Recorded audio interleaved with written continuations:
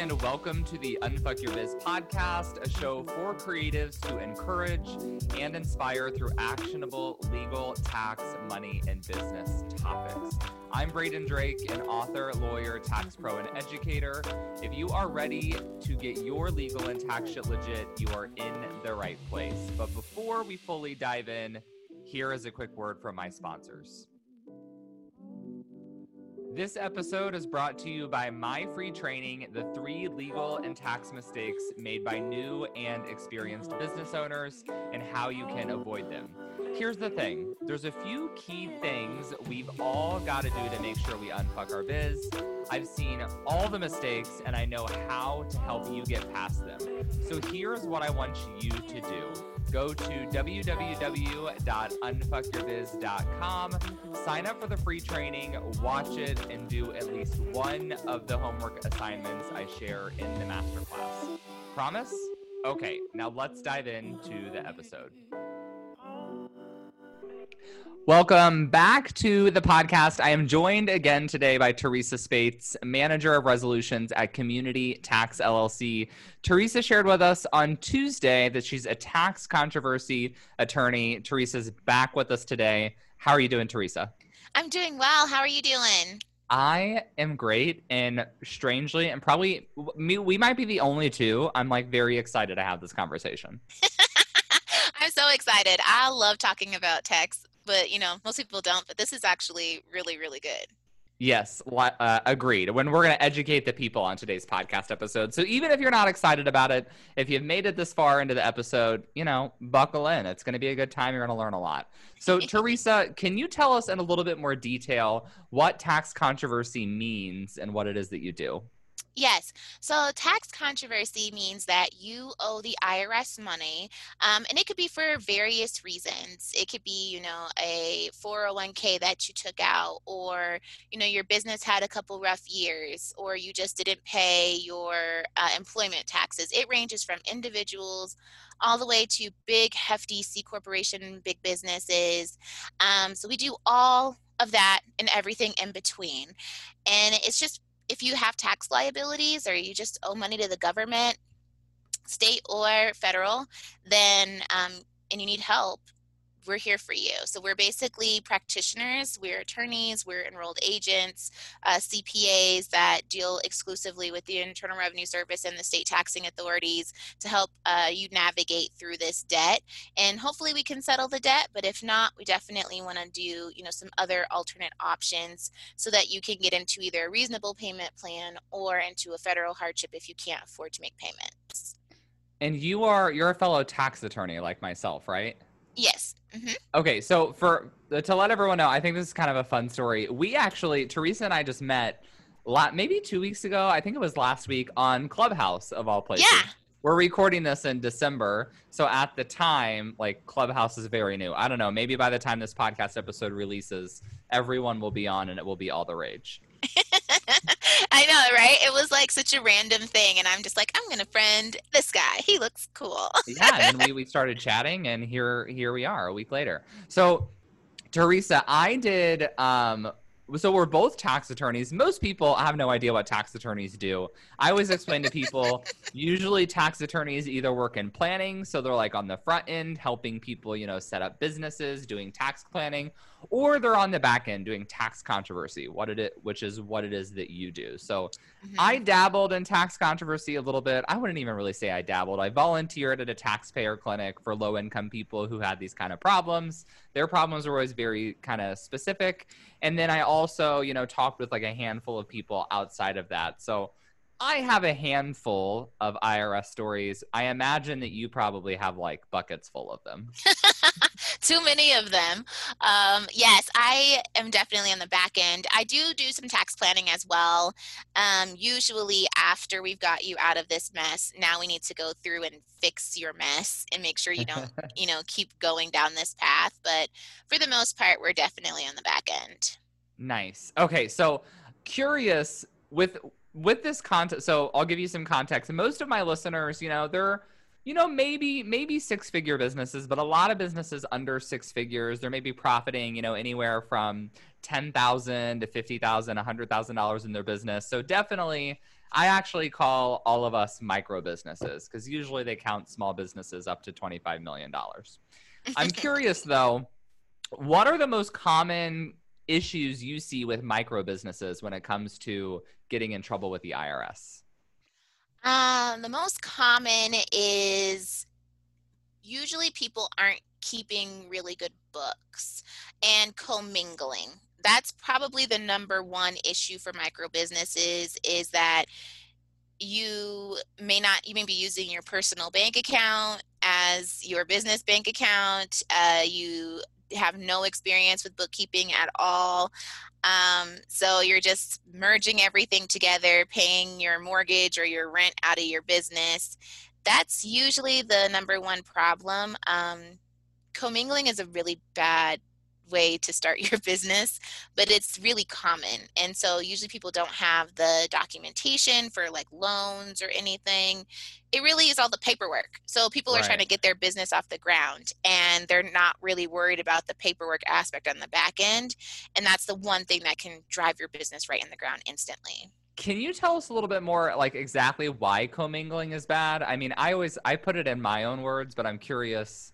Like, if someone would say, "I'm a sole proprietor. I'm not an LLC. I'm like just starting my business. Like, do I absolutely have to have a business account? Like, why do I need to do that?" Yes. The biggest issue is like, let's say you do get in trouble with the Internal Revenue Service, and let's say your grandma gave you $100 and your auntie and uncles gave you like $50 for your birthday or something. When the IRS is auditing you, they use all of the income that you received into that bank account as business income. So they don't care about your gifts or anything else that you received. Any kind of cash, any deposits that were made into that account is considered a business income. And then that means that there should be taxes associated with that income. So when you're commingling all your accounts together, you can't really determine like, hey, was this just money I received for like as a gift from a friend? Or was this money that is actually going towards the business? And, maybe at the time you remember that, but how about 3 years later when the IRS is actually auditing you? Do you really remember where that $100 deposit came from? Or do you really remember like that $3,000 personal loan you took out to pay your credit cards off? Do you really want that to be included as business income? There's everything that you put inside that account is being picked at by the Internal Revenue Service, every expense that you claim. So when you just keep it in your business under your business bank account, it's a lot easier to explain like why you spent $60 at Walmart, for supplies for your business like paper and ink. But if you spent $60 out of your personal account, do you have the receipt from 3 years ago to say that you were not using that for food or diapers? Like, it's very critical for you to keep your business to your business and your personal to your personal. So since you brought up the topic of receipts, like this is a really big question. I get this question all the time. Let's say that you have done a good job. You've separated your business expenses. So I go to Target. I have like all my food up front on the little conveyor belt, whatever they call that, the register. I put the little bar down, and then I have like my pens, my paper for my business stuff in the back. I do two separate transactions, like a good business owner. Good job. But thank you. But I get audited 2 years later. Is the IRS going to say we have to have that receipt, or is the fact that it's on your business bank record enough to satisfy them? Technically, you should have the receipt. But if you don't, it's a much better argument for us to make that we can pull up your personal bank accounts and we can show your business bank accounts and show how you made separate transactions. So let's say that you did go to Target and you, on the front end, you spent food. On the back end, you had your business and you used your business income. I'd say, hey, give me your personal bank accounts from this month as well. And then I can show how you are really diligent about making sure that I can create a pattern. Like, look at this pattern that he always does. He always makes sure that this is his personal and he always makes sure that this is his business. So we can say more likely than not, which the standard is really low for, audits, is more likely than not, he is using this as a business expense. If you're not doing that, if it's just like, oh, it's all like random, then I'm going to be like, hey, call Target, give them your credit card, give them this transaction number, and like, let's get at least a few receipts so that we can show that these were business based versus personal. Another good thing I would suggest is when you're like, pick a store you like, Office Max, Target, Walmart, whatever. Sign up for them to email the receipt to you. And then you'll always have that, and make sure you have it attached to your business email. So you'll just always have the receipt in your business email. So if you ever get audited, you can just pull up all of those receipts. They just already live as an actual email, and you can even make like a receipts 2020 folder and just shove them in there. And then you never really have to print out or keep all of those really old receipts for 3 years. Super smart. Love that idea. Well, I mean, what I've always done is I always just had like I carry a man bag. I have like a literal envelope. I just put all the receipts in, throw them in a shoebox. Because I always tell people, I was like, your bookkeeping, you can do your bookkeeping from your business bank account. You don't have to have the receipts for the bookkeeping. The receipts are for the just audit. Mm-hmm. Yeah. But and I love all the QuickBooks matches. Yeah, I love all the context you gave there, because this is what I always tell people, but I think sometimes I don't have enough like confidence in myself to really tell them. Technically, you have to have the receipt, but it's like you can kind of find ways around it. Because I did at my old office, there was someone who came to work in my office. I worked at WeWork, really big company. And she had been an IRS auditor for 10 years. And she told me, after I'd basically given people the same guidance you had for a couple of years, she was like, no, when I worked there, I had to have a receipt for absolutely everything. And I couldn't tell. I was like, is she just blowing smoke, or was she just one hard ass of an IRS auditor? I don't know. No, you really should have a receipt for everything, but you may have to fight through the regular auditor. So sometimes if I know that you don't have receipts, like if you come to me and you're like, hey, I'm getting audited and I don't have all of my receipts, the first thing I'm going to think is, all right, we're going to be fighting this and we're not going to get through it with an auditor. So what we'll do is we'll put together the best packet that we can, knowing that we're going to go to that auditor and we're basically going to appeal this. We're just waiting for them to reject the audit and say, like, you're going to owe more money so that we can file an appeal. And then we'll go to the appeals officer, who's usually more reasonable, usually is an attorney, and is like, all right, based off of reasonable expectations and expenses for this type of business, this is logical. They're not going to go through line by line to make sure that every single item has a receipt. As long as it looks good and it sounds right, then they'll usually let you go through, because they don't want to go to tax court for an audit. Interesting. So when I was in my tax program, I had to take, I think it was called tax penalties and principles, something like that. And my professor, he was an experienced tax controversy attorney. And I remember he would always tell us, if you ever get audited, see if you can negotiate by having them start at one category and have them look at like a couple of categories of expenses that you have substantiated pretty well. Is that a tactic people can really use? Like how would that work? It depends on how hardline your auditor is. What I always suggest is whatever documentation that you actually do have, we're going to stuff the good stuff in the beginning and in the end. And then all the stuff that's kind of shady, we're going to put it in the middle, because no one's really looking through the middle as much as you think. Like so usually I create a binder and they'll open up that binder. It's all tabbed out. It looks all really nice and professional. And they'll like flip to a page, especially if it's nice and thick.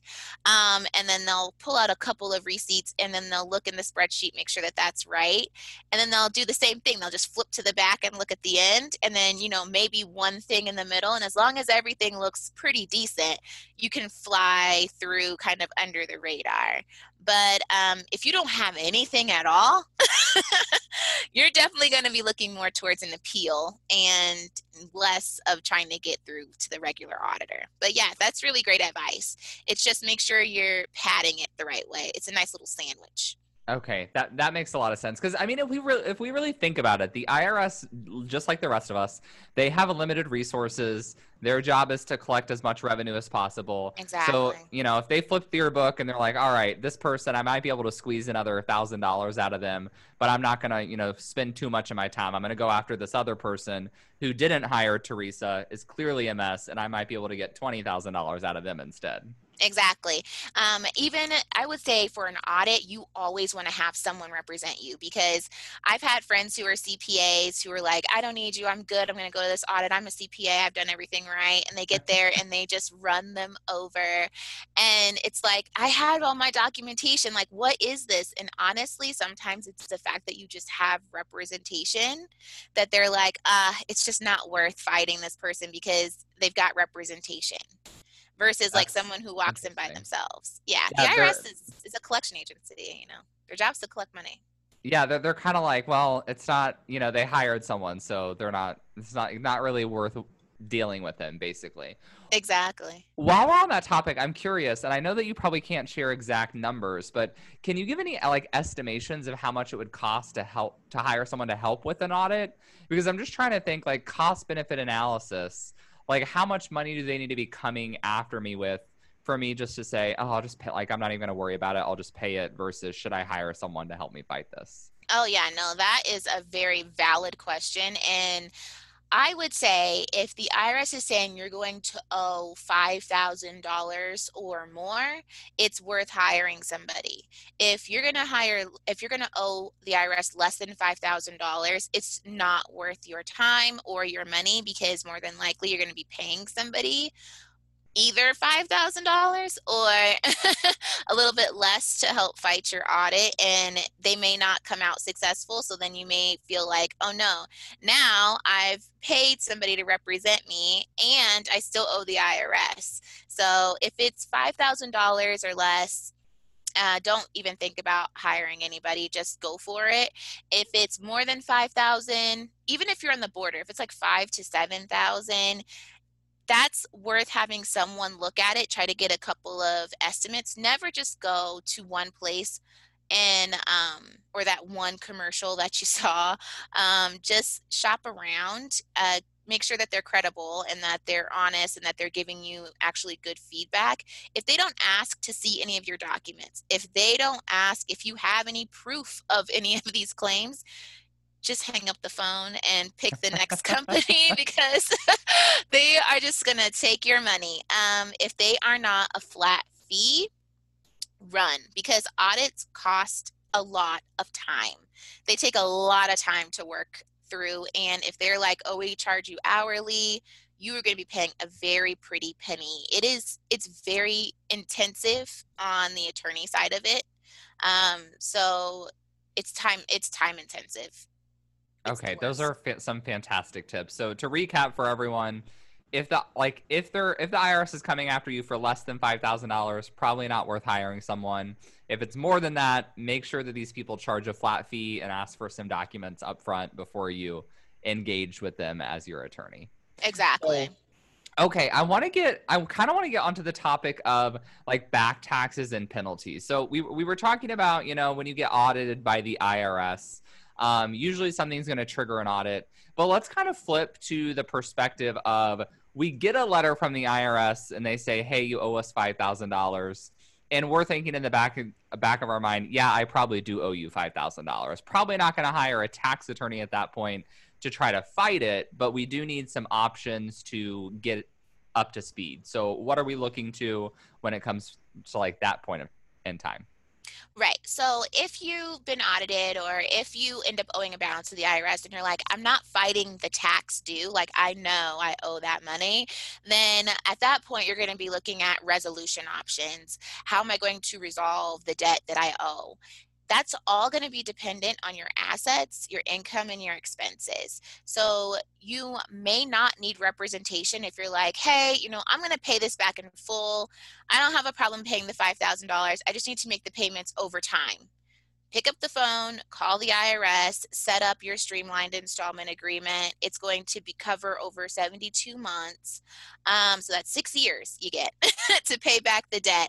And you There can do is. that. Sorry, you can do that over the phone. You don't, or do Mhm. you have to apply online? You can do it either way. You can do it online, or you can call and do it over the phone. Oh, The awesome. online is great. If you've already received a letter, in the right-hand side, it'll have a caller ID number that you use, and you'll just plug that into the IRS website with your name and your information. And once they verify that it's you, then they can go ahead and set you up a payment plan. I think it's like a $34 user fee. If you call then you can set it up over the phone with them as well. They'll always give you the lowest amount that you have to pay over the 6 years. And that you can also do on your own as long as you know that you have the funds to pay it back.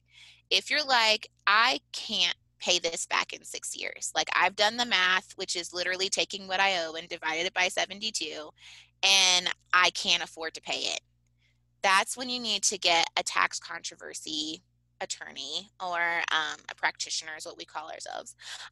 So you need to call somebody, hire someone, because you're going to need to negotiate with the Internal Revenue Service and try to get you into a payment plan that you can afford.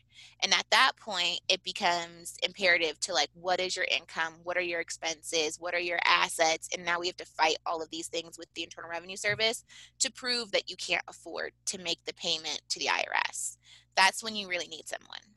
Okay, Or if I love that you gave kind of the target of 6 years, because that I don't think I've heard before. Like, I tell people about OICs. We'll get into that in a few minutes.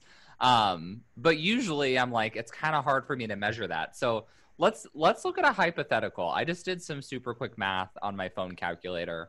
And if you owed $10,000 in taxes, so you're saying divide that by 72, that's the number of months you'd have to pay it off, right? right, So that comes out to, all round up, $140 a month. So you're basically then asking yourself, can I afford to pay $140 per month? Is that correct? exactly. Now there's going to be some interest and penalties over time, so you could always add about like $50 to that and say, can I afford to pay $189 or $190 for the next 6 years? If you're like, yeah, I got $200 for 6 years, go ahead and set up your payment plan and move on. If you're like, no, I don't have the $200, or I don't have time to call the IRS to set this up, and I tried the online thing and it doesn't work for me, which definitely happens because it's the government and their website's always broken. So then you can hire somebody, but obviously don't overpay. If they're just setting up a streamlined installment agreement, it shouldn't be more than $1,000. It's not that complicated. So don't overpay for the service. So let's talk about what not affording that actually looks like, because I guess in the back of my mind, I'm thinking about an offer and compromise. Maybe I'll go ahead and have you explain what an offer and compromise is and when you would do that, as opposed to like a streamlined installment agreement. Oh, yeah. So basically, if you can't afford to pay for the streamlined installment agreement, then you can start to look at other options. So that's always the first step. Can I afford to pay for the streamlined installment? That's the divided by 6 years. If you can afford to pay that, then you move on. If you can't, then it's like, okay, let's talk about, I'd like to do a partial pay installment agreement, which means you can pay like $100 a month. So then that's a better option for you because you're paying that over time. You're not going to pay back the full debt. But if you want to do an offer and compromise, that's the big boy. That's the Cadillac of the resolution industry. It's the best. It's like basically settling the debt for little to nothing, but it's based on what you can actually afford to pay. So they look at your assets. Do you have So 401k? Oh, yeah, go ahead. what's the difference? So what was the second one that you said? Basically a partial payment? Yeah, partial pay installment agreement basically means I can't afford to pay the full amount of the streamlined installment agreement, but I can pay a portion of it. I just can't afford to pay the big one. So So that one, for that one, they would basically forgive whatever's remaining at the end of 6 years? yes, it's Okay. great. It's another great deal. Nice. So I know the OIC, the offer and compromise application, is pretty lengthy. Sorry, I cut you off while you were explaining it. Oh, no, But you're good. I guess my follow-up question would be, is the partial payment application easier? I guess I'm asking you to answer like three questions at once as you continue your previous thought. No, I love it. The partial pay installment agreement paperwork is way easier than the offer and compromise. The only downfall of that program is that if your income does rise over years, like let's say right now you're only making $30,000 a year, but in 4 years you start making $90,000 a year, they can come back and revisit the plan and say, hey, can you afford to make more money, or can you afford to pay more money now? So it's not guaranteed that it's going to stay at that low amount for the next 6 years. That's the only downfall of that program. And also, that program goes through your collection statute expiration date, which is like the statute of limitations for tax, for how long they can collect from you. Gotcha. Okay. So that one may be kind of iffy if you're an entrepreneur and expect continued increases in income. Oh yeah, I that could one is see, like, yeah, I could see it makes a lot of sense if you have a W-2 and you're like, I'm in this job until I retire, and other than the cost of living adjustment, I don't see my income going up. exactly. That one's perfect if you're just like, you're on Social Security income or you're just working in regular W-2. If you are self-employed, it's an iffy program unless, you never plan to make more money with your business, which is like, why are you doing that business if you're not going to make more money? Right. Exactly. It's like I'm not gonna just allow myself to only pay $100 rather than $200 to the IRS when instead I could focus on growing my business by $10,000 or $20,000 a year. Exactly. Okay, let's dig a little bit more into the offer and compromise, because I think this is always top of mind for me, because for context, I said I volunteered at the low income taxpayer clinic. Pretty much everyone that we worked with like automatically qualified for this, but give some context on like what it is and who generally qualifies, because what I really wanted to get into is what does I can't afford $190 a month actually look like? Not like I feel like I can't afford it, but I actually can't afford it. Yes. So the offer and compromise program is basically a settlement program with the Internal Revenue Service. The only way you're going to settle your debt, regardless of what you heard from your cousin's best friend's sister, you cannot just call the IRS and settle the debt over the phone. So the offer and compromise program is it. Basically, what it means is that your assets, your income, and your expenses all show that you cannot afford to pay the Internal Revenue Service. They have a doubt as to collectability from you over time. And that basically means you don't have any assets, or you have minimal assets, or they are encumbered, like you got huge loans on them or something. And then your income and your expenses are so low that you will not be able to pay the streamlined installment agreement amount. And can you give some examples on like what would be considered too low to even do a partial installment agreement? Oh, if you qualify for the partial pay installment agreement, you might be a good candidate for the offer and compromise. Okay. So those two things kind of go together. If you qualify for a federal hardship, you also might be a good candidate. And I always say might because the assets are the key here. When we're talking to the Internal Revenue Service, on the collection side, they can only see so much of your assets. They only have so many records. The offer and compromise department has access to everything that you've ever signed your name onto. So all of your 401k, they have access to, all your motor vehicles, everything that you've ever like sent into a government agency, the IRS can get their hands on. That is the settlement department. So if you're like trying to fake the funk here, like, oh, I forgot about that IRA I got from my job, 10 years ago, the IRS didn't. And they can see that and they're going to say, hey, you have enough money in there to pay back your debt. So basically what you're saying is, I don't have enough money anywhere to ever pay back this money to you. So you should just forgive the debt that I have. Yeah, I think people often forget about their assets because you're like in the back of your mind, you're like, well, I own a car. And in the back of the IRS's mind, they're like, yeah, that's a car that you can sell to give us our money. Exactly. And that's exactly how they think about it. They're like, oh, you're like, oh, I only have, $2,000 in the bank. And they're like, okay, great. $1,000 of that is mine. And they're like, oh, well, I have a house, but the mortgage company owns the house. The mortgage company does not own your house. You own the house and they have a lien on your house. How Mm-hmm. much it's worth if you were to sell it. That's what the IRS is looking at. So they're like, hey, well, if you would put that on the market today and you live in California, then I'm going to get all my money back. Yeah, the market So is definitely hot in California right now. Not good news, exactly. I guess, if you're, having problems with the IRS. The OIC, though, I do like to bring it up because like when I worked on these, we had a lot of people who owed, 10, 20, $50,000 and you'd get their debts, basically they'd get their debt settled for almost nothing. It would be like $250, Hmm. $500. So if you're listening to this and you're nodding your head and you're like, yeah, that sounds like something I could do, then it's worth looking into. I think most of us instinctively know, like, if we're not going to qualify for that type of program. Like, if you feel like Well, I probably shouldn't go there, but I'm going to anyway. If you feel like at the end of the day, like money's hard and things are kind of a struggle, but you're not like really stressed out about your general like well-being and you have some assets that you can lean on, then it sounds like to me an OICs probably not be an option. That's very true. If you are not living paycheck to paycheck or job to job, contract to contract, this is not the program for you. These are people that are living like super rough. Now, there are some offer and compromises. Like if you owe, like I had one guy, he owed $3 million to the Internal Revenue Service. Oof. With all his assets, his income and expenses, like we were able to get him an offer and compromise for like $250,000. That's still a great deal when you owe $3 million to the IRS.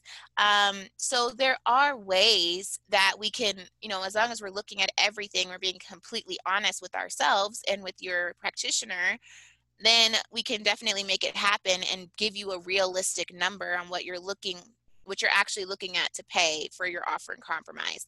If you just call a company and they're like, yeah, we think you're going to qualify for it, but they didn't actually collect any information from you, you're not. You're not going to qualify for it because it's a very intensive program. It is a lot of paperwork. It is a lot of follow-up. And if you don't know what you're doing, it's easy to mess up. Can you tell us, because I know that people who are listening to this are going to be curious, because I know I would be, that person who owed $3 million, what were they doing to have made enough income to owe that much in taxes to begin with? Now, our self-employed folks, we can make a lot of money. So, well, that guy, he actually worked as an investor. And so he ended up getting like huge bonuses from work, and he was claiming like 10 people, when he was doing his withholding, but it was just him and his wife. Oof. So he had these huge bonuses, and then he just wasn't paying the taxes on the bonuses.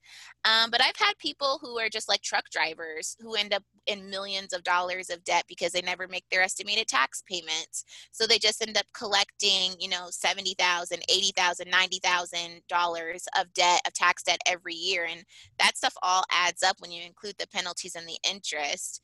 And it's pretty easy to hit $1 million, especially if you have employees and you haven't been paying your federal tax deposits, or you're not doing the employer contribution for your Form 941s. Then all of that adds up. And if you're not paying your federal tax deposits, then you're going to get a trust fund recovery penalty.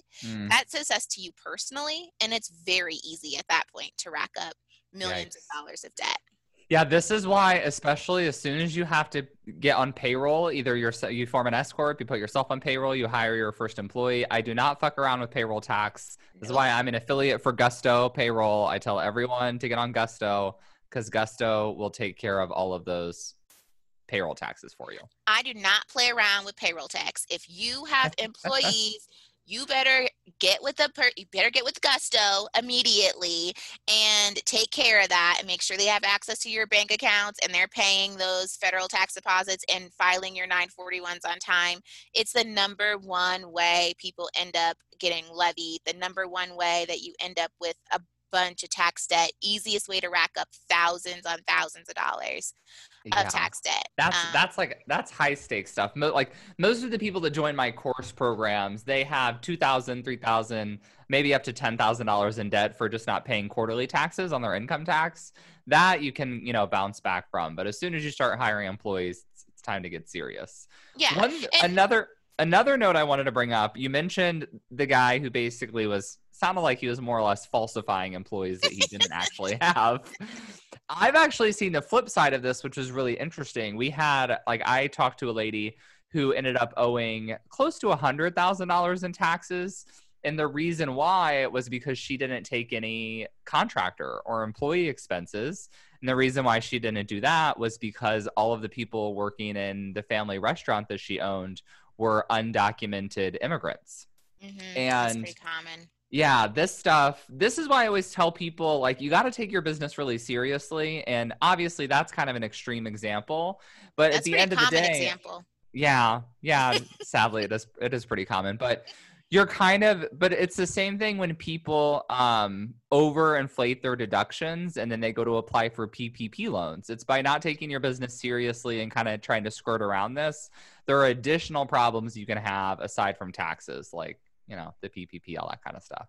Exactly. It's very true. And if you are, you know, hiring people who are undocumented, then you just know that that's a business expense for as taxes are concerned that you're going to have to pay out. And you just need to think about that and say, okay, I know I'm not going to be able to claim this expense. Am I making enough profit to be able to cover that it's going to look like I'm making huge profits when I'm really not? And the IRS does not budge on undocumented people being included as contractors when it comes to being audited. It just is automatically wiped out. Yeah. So Yeah. So what we're talking about here, it all comes down to profit, right? So if you run a restaurant and you show $300,000 in income, I have no idea how much restaurants make, probably more than that, but let's say yeah, way more. yeah, way more. Let's say $300,000 to make it easy. You have, and 100,000 of that goes to your food, and then 100,000 of that goes to your contractors. So if you're not taking a deduction for those contractor payments, now you're paying tax on $200,000 of profit instead of 100,000, and you can see how quickly that tax bill is going to be much more expensive than what you literally can afford because you're not actually making any money. Right, exactly. So if you're like, oh, it's just cheaper to hire them, it's like, is it really? Like, make sure you're doing a cost benefit analysis. Like, are you really, at the end of the day, when you're finished paying all those taxes on money that you technically don't have, is it cheaper? Or is it just go ahead and hire people who you can claim on your taxes and show your actual expenses? Like, is that cheaper?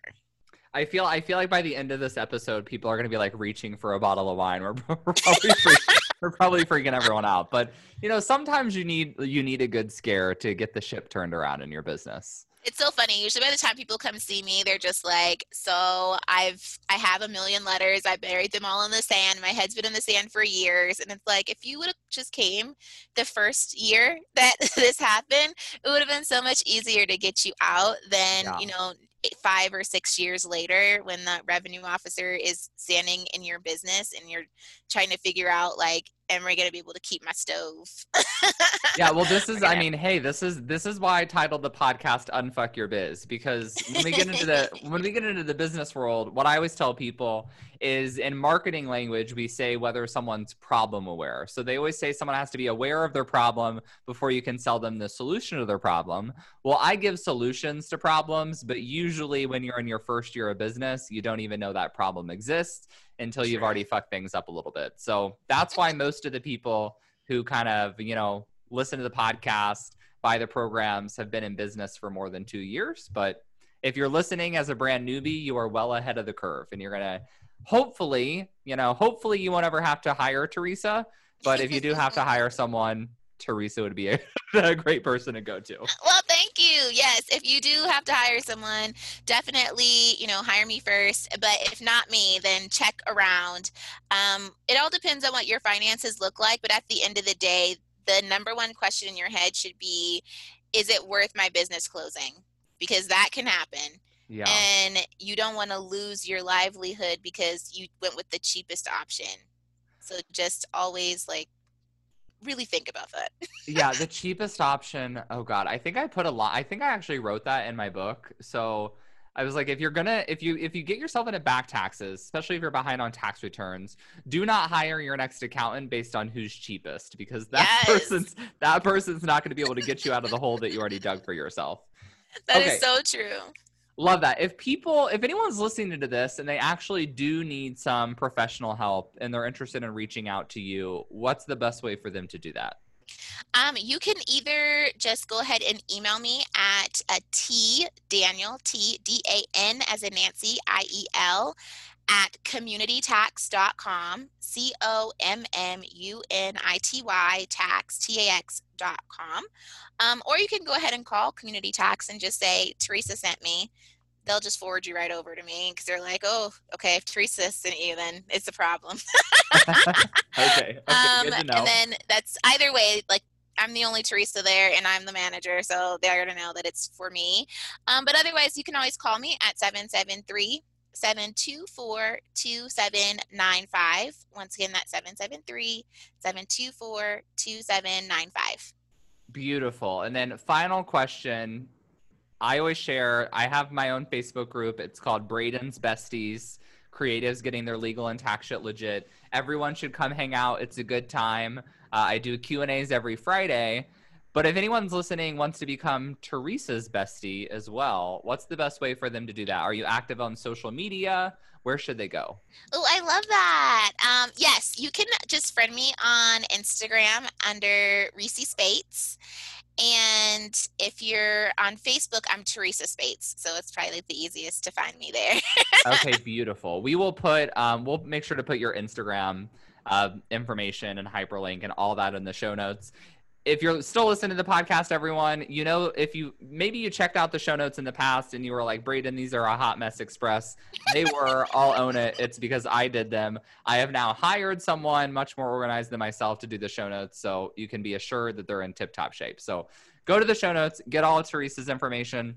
Teresa, thank you so much for coming on the podcast. This was really a fantastic episode with so much good information, so I very much appreciate it. Oh, you're welcome. Thank you so much for having me. Have a good day. You too. Goodbye. Hey there. Before you go, I wanted to give a quick thanks. Thanks so much for tuning into the show. If you loved it, I would love for you to take a screenshot of the episode or snap a quick selfie while you are listening. Share it on social and give me a tag. It'll help other kick-ass entrepreneurs like yourself find the show. That's it for today. I'll be back soon with a new episode. Meanwhile, let's roll up our sleeves and unfuck that biz.